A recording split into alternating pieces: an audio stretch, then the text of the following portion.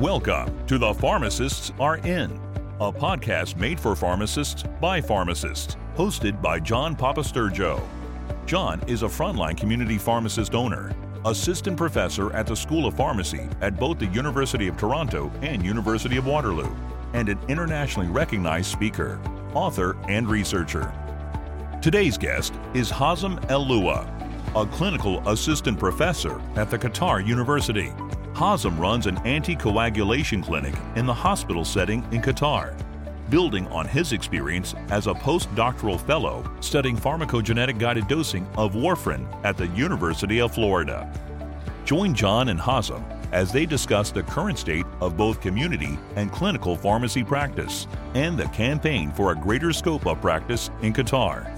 They will keep you up to date on the current pharmacogenetic research being done on warfarin dosing, how pharmacogenetic clinics are implemented in Qatar, and the future of pharmacist-run pharmacogenetic testing. Pull up a seat and let's get started. And we're here again at the 78th World Congress of Pharmacy and Pharmaceutical Sciences. Great opportunity to meet internationally renowned pharmacists, and I'm here today with Hazem El-Lua from Qatar. Hazem, welcome. Thank you, John. Welcome. Glad to be here at FIP. Yeah, FIP is always a great opportunity to kind of go out and about. I find there's a ton of value in the networking. You get to meet cool pharmacists doing interesting things. Generally, pharmacies, like in your home country, is almost like a bubble. You know everyone, and then you get out to FIP, and literally there's a whole world out there of people doing great things. Sometimes it overlaps with what we're doing in our home countries. Otherwise, it doesn't, but the learning opportunities are endless. I mean, Qatar is a place that I don't know anything about with respect to pharmacy practice. Tell me a little bit about that. Yeah, so Qatar is kind of a small country. We population is about 2.5 million. About 500,000 of them are Qatari nationals, and almost 2 million of expats from all over the world. Wow. So it's more of an international community, if you will. And the practice there, it's a growing country, so there is a lot going on in the health sector as well as education research sector. So definitely there is a lot going on over there. And we didn't really even talk about what you do as a pharmacist. Community, hospital, what's your practice like? I'm currently a clinical assistant professor. I work primarily at Qatar University College of Pharmacy. I also am cross-appointed at one of the hospitals in Qatar. It's called Al Wakra Hospital. And I go there about 2 days per week to run their anticoagulation clinic, as well as mentoring, supervising PharmD students and residents sometimes. That's awesome. So when I think pharmacy practice, I have this vision in Canada of the community pharmacists. In Qatar, is it similar or is it different? What would you say? I would say the practice is maybe a little bit different than Canada and the States in the sense that there's a main big umbrella of an institution called Hamad Medical Corporation. And basically under that big umbrella, there are like about 7 hospitals. And then underneath these 7 hospitals, which are primarily given like the secondary and tertiary care, but there are like a bunch of different primary healthcare centers. And everybody who is a resident in Qatar, they do have coverage for health insurance. Okay. So basically, if they have any routine need, they would go to the designated primary healthcare center. Otherwise, they can go to the emergency department of any of these hospitals, depending on their need. So some of them are specialty hospitals. Like, for example, we have the heart hospital. We have a cancer hospital called NCCCR. And then some of them are general hospitals. Yes, it's a little bit different. So you get a script from the prescriber. Do you take it into a community pharmacy? Is that how it works? Most of the time, if you get it in the hospital, you would get it dispensed from the outpatient pharmacy of that hospital. If you get it from the primary healthcare center, you would dispense it in also the outpatient pharmacy in that healthcare center. Sometimes you could interchange where you can get it. Sometimes you are discharged from a hospital, but you can get it in your designated primary healthcare center for the convenience. But most of the times, people don't get it dispensed in private pharmacies or community pharmacies unless they get that prescription in more of a private polyclinic or a physician office, if you will. Okay. And the pharmacist's role, are they there primarily in the community to dispense, or are they providing health information, doing a therapeutic check? Like, I'm trying to get a sense for the scope itself. Again, it can be very advanced when you go to the hospital, and you do see a lot of clinical pharmacists and a big role in therapeutic interventions. Kind of rotating on the different floors and intervening really proactively in a patient-centered sort of a healthcare system.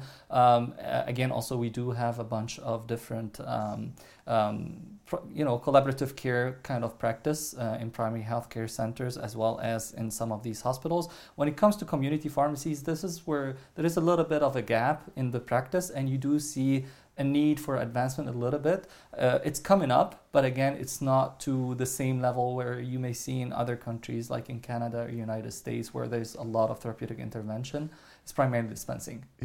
So I mean, this is one of the things I've kind of learned.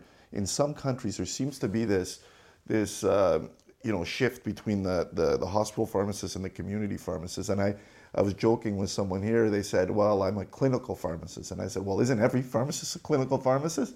But not necessarily. In some parts of the world, there is that. And I know you guys are doing, making a big push to try to elevate that community pharmacist. And I see that trend in different parts, of the world. And I think it's a great thing because, those community pharmacists are the ones that are seeing most of the patients, right? Yeah. How about things like, would you see like vaccines or immunization be given in a community pharmacy? Still, this is one of the fights that we're actually going through, trying to convince, the authorities and the different stakeholders that pharmacists can do this and can be, providers of immunization, other sort of care. But it still didn't happen yet because maybe there's not that much trust in the community pharmacies and community pharmacists. But again, we do see a lot of advancement happening in the hospital. For example, collaborative care, anticoagulation clinics managed by pharmacists. This is something that have happened in maybe about 6 years ago, and it started with one hospital, and now we have 3 hospitals that have pharmacist-managed anticoagulation clinic. And that's how it starts. I think, it may be the hospital pharmacists that push the scope, forward, but eventually it trickles out to the community as well. And it, also starts with the students. I had an opportunity to give a lecture, I think, via web link to one of your classes. And just by the types of questions, we were talking about innovative practice in Canada and whatnot, you could tell there's that appetite, right? And I think that's consistent. Pharmacy students all over the world, they have this appetite to do more because they're being trained differently, right? Very true. And they're not waiting. Their ultimate goal is not to fill scripts. It's to be, a clinical practitioner. So I mean, stuff like this helps, man. These big conferences, you get everyone out, see what everyone's doing, and I think ultimately everyone's going to get there. It's just going to take different times. I know, one of the things that kind of brought us together is your interest in pharmacogenomics. I know that's close to my, near and dear to me, and I do a lot of work in this area, and so do you, and real value in being able to meet people like you, because you've really kind of led in this area also.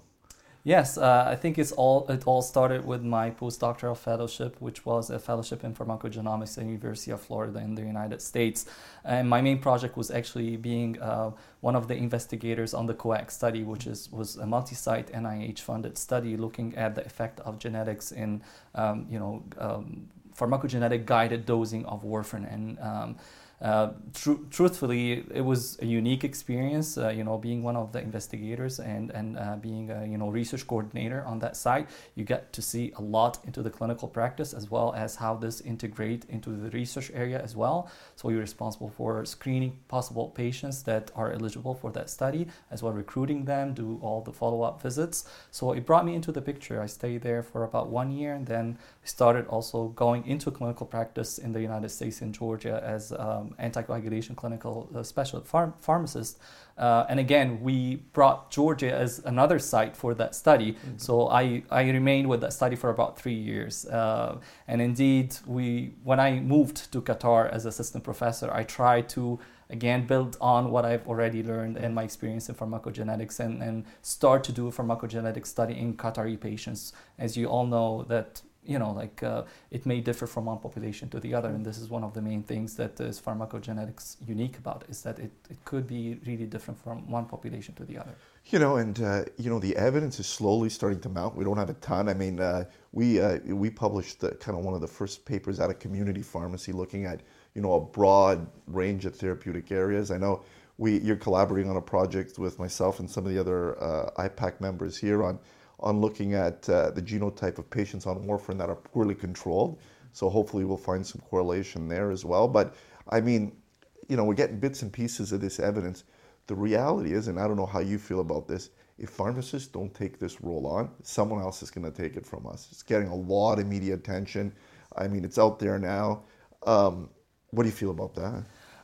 Totally agree, cannot agree more. And it was one of the very first things that I did when I moved to Qatar is try to, get in one of my undergrad students' projects is to have a survey into the different clinicians, primarily physicians and pharmacists, and try to get the sense of how they feel about their knowledge about pharmacogenetics as well as their attitude of what should be the role of pharmacogenetics, who should be, the type of practitioner who should get involved more. And surprisingly, physicians and pharmacists both agree that pharmacists are the best people or the best kind of practitioners that are equipped with the tools to get them more and more involved into that. And it's a whole area that we can intervene and we can get involved in right away.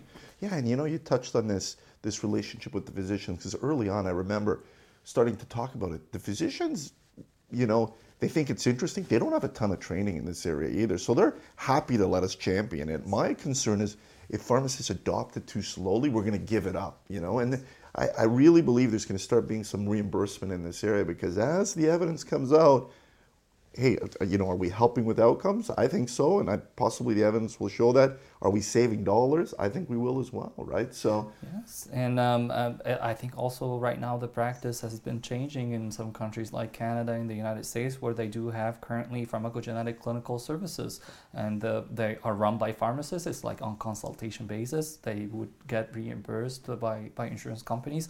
So definitely it is a great opportunity, and we are well equipped because we are the expert in pharmacodynamics, pharmacokinetics, which is all about pharmacogenetics. Yeah, and we're running a randomized trial now. I'm the lead investigator on it. We're actually blinded, first time I've ever done this, but it's funded by a third-party payer, an insurance company. They've stated, at arm's length of the study, but the reason they funded it is they want to see, hey, if we could show a positive outcome, these patients improve, we get them off disability claims, they're going to save money, eh? So I think this will be important. If we're able to, get a positive outcome, I really believe we're going to start to see reimbursement in this space almost immediately. But we got to show the evidence. And historically, pharmacists haven't been good, especially community pharmacists, at documenting what they're doing, showing the value. We all know anecdotally we do great work. We work in a little bubble. But I mean, the call to get evidence across, pretty much everything we do, I think is very, very important. I also agree on that one. And I think here's the place where you have to collaborate more with different pharmacists, different clinicians, physicians, nurses, and trying to get the research and the translation type of research where you can prove really that this can improve the outcome or not. So one of also the studies similar to yours, where we are looking currently at a SANE TTR score.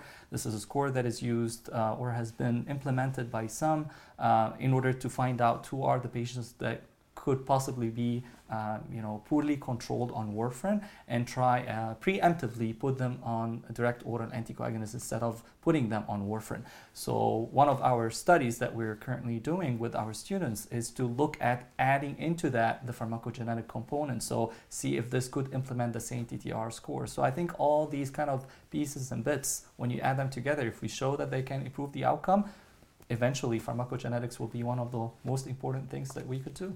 I wanted to ask you about the test itself, because this is, I think, we were starting to see companies pop up everywhere. One test is $500, another test is $99. Talk a little bit about the differences, why it's important to use a robust technology. I think the run-of-the-mill pharmacist that's thinking and dabbling in this area, they have to have an understanding before they just jump in. Again, this is one of the places where you do need to have a lot of knowledge about, is that the different types of testing, whether it has been done in a CLIA certified, Sure. for example, lab, or whether this is just for research purpose. Again, there is a lot of robustness when you use, for example, CLIA certified labs, because their techniques have been already validated and has been shown to have high sensitivity and high specificity, which is a really important component, because you don't want to give false results, for example, to your patient and base your evidence or recommendation on that. So again, like I understand there are like a lot of different companies, but again, you need to learn more about the different methodologies used behind these testing, whether they have been certified, not certified. Sure. And one of the other things too, especially when you're thinking a broad therapeutic area, and I mean, for this to be applicable, especially in the community, you're not only going to worry about, warfarin, it's going to, it go across a lot of different disease states. And I mean, that's how we do it in practice in my genetics clinic and my community pharmacy. But one of the other things is just the number of genes that the test is evaluating, and then the number of alleles as well. In Toronto, we're in a really multi-ethnic, diverse kind of population of patients. If you're looking at a really narrow kind of spectrum, you're going to miss patients for sure. I mean, it may not be as big of a deal if you're in a really homogeneous population, but I imagine Qatar with all these expatriates, the same thing. You're seeing a lot of different people, right? Exactly the same. Yes, if you look at Qataris, they may have certain mutations or SNPs, single nucleotide polymorphisms, that are unique to them or to Arab populations. But again, we do have about 2 million of expats coming from Asia, coming from Europe, Canada, United States, Australia. So again, you need to focus more on the very most common alleles and mutations so that you can catch the majority of the patients. And then, so anyone, if any of our pharmacists are listening now and they want to do this, the first thing you do is reach out to someone that's done it and say, hey, I'm thinking of using this test over that test.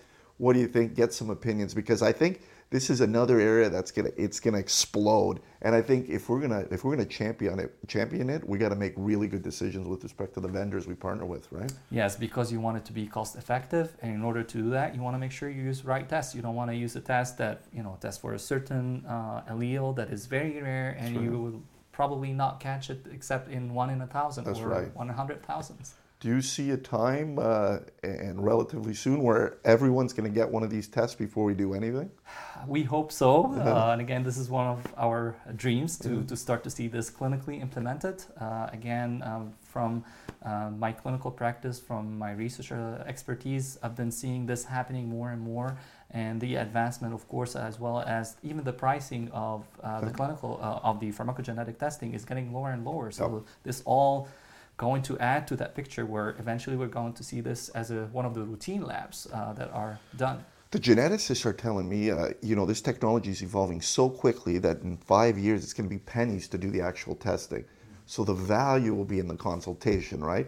Patients, they get these reports, they have and I've seen it. They get the reports, they come and they panic, they see all the different drugs listed. They're not even on 99% of the drugs, and they get worried when they see red, yellow. It really is about, is the pharmacist able to sit with that patient, explain the results, and really make good clinical decisions? And it's not going to happen in a bubble. You're going to have to collaborate with the physicians and everyone else. But what I'm finding from the physicians is they're buying in. It's taking some time, but we send back recommendations. First time, maybe we reach out to a doctor, like, what is this? Where did you get this stuff from? But once they understand that, they're like, yeah, I mean, we're now empowered with something more than just our, a blanket recommendation. We've got a result here that's given us some weight, I think, and that's important. It is very important indeed, and I think this is a very good opportunity for pharmacists to get more and more trained on it. There's a lot of ongoing continuing education programs on pharmacogenetics and the clinical implementation of pharmacogenetics, and definitely this is the time to start to get more active into the area. We've had a chance to collaborate now internationally. I've learned a lot from you. I think we're part of a group of pharmacists that do research kind of globally.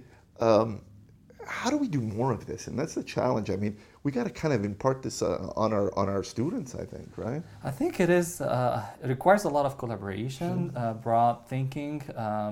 Right now is the best time to try to collaborate. And as you mentioned, like our group of pharmacists that are coming from all over the world, different countries, and trying to come together to improve the pharmacy practice and to collaborate on different things. And one small example of that, for example, in Qatar, we tried to bring the 3 anticoagulation clinics together to build a network of anticoagulation in Qatar. And we have been successful actually to secure a very good grant looking at a registry on the use of direct oral anticoagulants. So again, it's all about collaboration, collaborating nationally, collaborating internationally to try to bring more data, and you'll be able to get more evidence. Hey, to our listeners, if you've never come to a FIP, and it moves around, I think next year we're in Abu Dhabi, so we're going to be close to you, and I'm looking forward to that. But getting to EHP or some of these big international conferences, I mean, if you've never done it, it really opens up your eyes to like all the wonderful things being, conducted all over the world. But for me, it's the networking, be able to sit with you, be able to go grab a drink with, someone from the UK or someone from Africa and just kind of, just shooting ideas back and forth. Like I urge pharmacists, the cost is worth it. You'll get a ton out of it. The talks are awesome. And like you look at FIP, it's a broad range of talks. You literally could go to pretty much anything throughout a day. And it's a long conference, it's like 5 days. Yes. And I think really coming to these conferences is very important. I learned that when I was a PhD student. At the beginning I said, what is that? All that crowd? What are they here for? Yeah. But then I learned really that this is the opportunity to meet people, to learn new things, to get ideas about new research opportunities, education opportunities. This is the place to be. Yeah, we were going through the airport here in Glasgow when we landed, and one of the customs guys is like, how many pharmacists are there? And I'm like, a lot. There's a ton here. I think this conference, it's over 3,000, sometimes 4,000. Abu Dhabi, I'm looking forward to it. Never been to that part of the world, but I imagine we're going to get a different group of people coming to that. And that's what I find with FIP. Sometimes you get a lot of Europeans, depending where it is. Other times you get South Americans because they move it around, and it's just a wonderful experience. So kind of maybe if you had, one thing you would say to your students or students listening kind of abroad, what's that one message that you'd say, this is coming from you? Well, I would say that never stop learning. I think the horizon is full of new things and new ideas to learn about. Try to always be active, learn more, get involved more, learn from other people as well. Sure. Mentors are important. On that note, Hazem, thanks again. I look forward to seeing how much traffic we get on this one. I think we're getting an international audience, but I'll see you tonight. Thank you, John, for the opportunity. Awesome. This podcast was brought to you by IPACT, the International Pharmacist for Anticoagulation Task Force. Visit www.ipact.org for more information.